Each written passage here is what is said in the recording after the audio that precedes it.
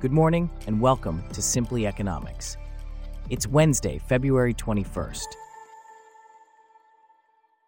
On today's show, low demand for commercial office space sparks economic fears, while the leading economic index no longer signals a U.S. recession, according to the Conference Board. Plus, the GBP USD climbs as the Bank of England expresses an optimistic outlook for the UK economy. This coverage and more, up next. I'm David, and you're listening to Simply Economics.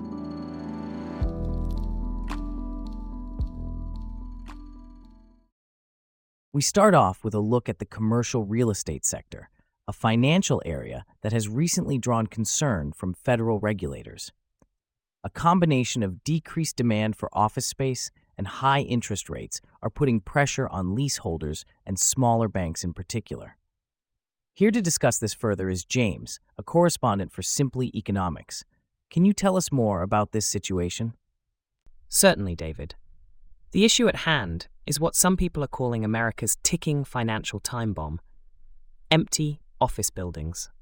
Commercial real estate is a major problem across the country, but it's particularly significant in cities like San Francisco, which has been dubbed the most empty downtown in America. About 33 to 35% of office buildings in the city are vacant, compared to a natural vacancy rate of 10 to 15%. And what does this mean for the owners of these buildings? Well, many of them are literally not paying their mortgages. There's also another $1 trillion in mortgages that need to be refinanced this year and next. If interest rates don't come down, those mortgages would be nearly impossible to refinance, leading to a wave of maturity defaults. This could wipe out the owners and leave downtown San Francisco and similar cities more hollowed out. That sounds like a grim scenario, but are there any potential opportunities in this crisis? Interestingly, some people, like developer Jesse Blute, see the current crisis as an opportunity. His firm, Strada, recently bought an 18-story building in San Francisco at a 70% discount off its value just 5 years ago. He believes that San Francisco is still one of the best cities in the country and that there will be a return to work from work. He's investing in creating new experiences for tenants and giving people a reason to come to work. What about the banks that hold the commercial real estate loans? How are they coping with this situation? Many of these loans are held by regional banks that don't have much of a capital cushion. To stay afloat, many of them are working with their borrowers to not take back the keys in a strategy known as pretend and extend.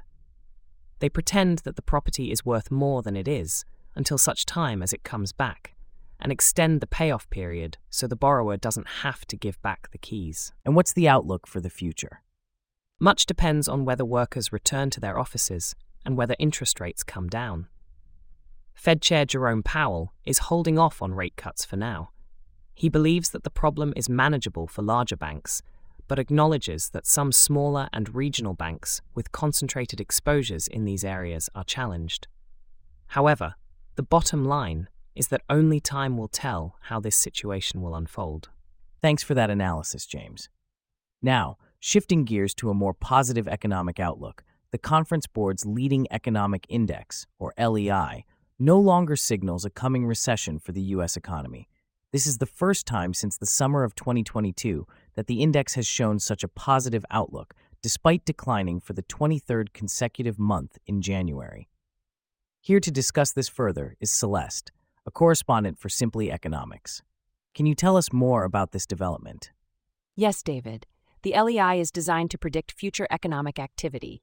It fell 0.4% in January to 102.7, which is the lowest level since April 2020 when the U.S. was briefly in a recession due to the onset of the COVID-19 pandemic and related shutdowns. Despite this decline, the index no longer signals a coming recession. That's interesting.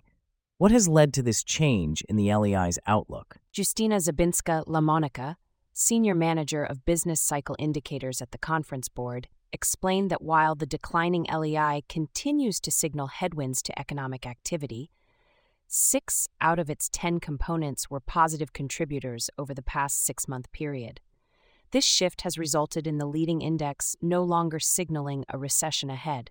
What does this mean for the growth prospects of the U.S. economy in the coming quarters? Zabinska Lamonica has indicated that growth in the second and third quarters should be near zero. So while the LEI no longer signals a recession, it doesn't necessarily indicate robust growth either. Thanks for that insight, Celeste. Now, shifting gears to the currency market, the pound sterling has seen a rise against the US dollar, driven by positive economic signals from the Bank of England. The GBP USD pair is currently trading at 1.2643, up 0.40%. Here to delve deeper into this is our correspondent, Michael. Can you tell us more about the factors driving this rise? Certainly, David. The rise in the GBP USD pair can be attributed to several factors. One of the key drivers is the positive outlook on the UK economy expressed by the Bank of England Governor, Andrew Bailey. He stated that the UK economy is recovering and is at full employment. He also suggested that the Bank of England doesn't need inflation to be back at target before cutting rates. What are the other officials from the Bank of England saying? Michael Broadbent from the Bank of England mentioned that the focus has shifted from the degree of policy restrictiveness to its duration. He also suggested that more persistent components of inflation may have peaked and did not rule out policy easing at some point. Another BOE member, Swati Dhingra, who voted to cut rates, highlighted the substantial downside risks to the UK economy due to its restrictiveness and weak consumption. What are the expectations for the Bank of England's rate cuts and the UK economy's expansion? A Reuters poll revealed that the Bank of England is expected to cut the bank rate to 4.75% in Q3 2024. The UK economy, on the other hand, is expected to expand by 0.3% in 2024 and 1.1% in 2025. And what about the U.S.? What can we expect from the economic docket there? In the U.S., the economic docket remains light. However, the U.S. Conference Board is expected to reveal the leading index for January, which is estimated to plunge by 0.3% MOM. On Wednesday, the schedule will gather pace with the release of the latest Federal Open Market Committee minutes and Fed speakers crossing the wires. What is the technical outlook for the GBP-USD pair? The GBP-USD pair is still range-bound but has edged towards the 50-day moving average. A daily close above the February 19th high of 1.2629 could open the door for further gains. The next resistance would be the 50-day moving average and 1.270. Conversely, if sellers push the exchange rate below 126, we could see a fall to the 200-day moving average at 1.2563. After hearing from Simply Economics reporter Michael about the recent rise of the GBP-USD pair, we now turn our attention to Germany, where economic advisors are set to follow the federal government's lead and reduce their forecast for economic growth in 2024, according to advisor Ulrike Malmendier. This comes after the government slashed its growth forecast to 0.2% from 1.3% due to low growth in the global economy and a German constitutional court ruling that impacted the country's budget. Bella, a correspondent for Simply Economics, is here to discuss this further. Can you tell us more about this situation? Yes, David. The Council of Advisors to the government had estimated in November that growth would hit just 0.7% in 2024. However, recent developments have led to a reconsideration of this forecast. The next official update is due in mid-May. What led to this drastic reduction in the growth forecast? The reduction is primarily due to two factors. First, the global economy is experiencing low growth, which has a direct impact on Germany's economy. Second, a ruling by the German Constitutional Court has created a significant deficit in the country's budget. These factors combined have led to the government and now the economic advisors reassessing their growth forecasts. And what can we expect from the government's annual economic report due to be published later today? While the specifics of the report are yet to be revealed, it's likely that it will provide more detailed insights into the factors that led to the reduced growth forecast. It may also outline the government's plans to address these challenges and stimulate economic growth. We'll certainly be keeping an eye on that. Thanks for the insights, Bella. And with that, we wrap up our stories for today.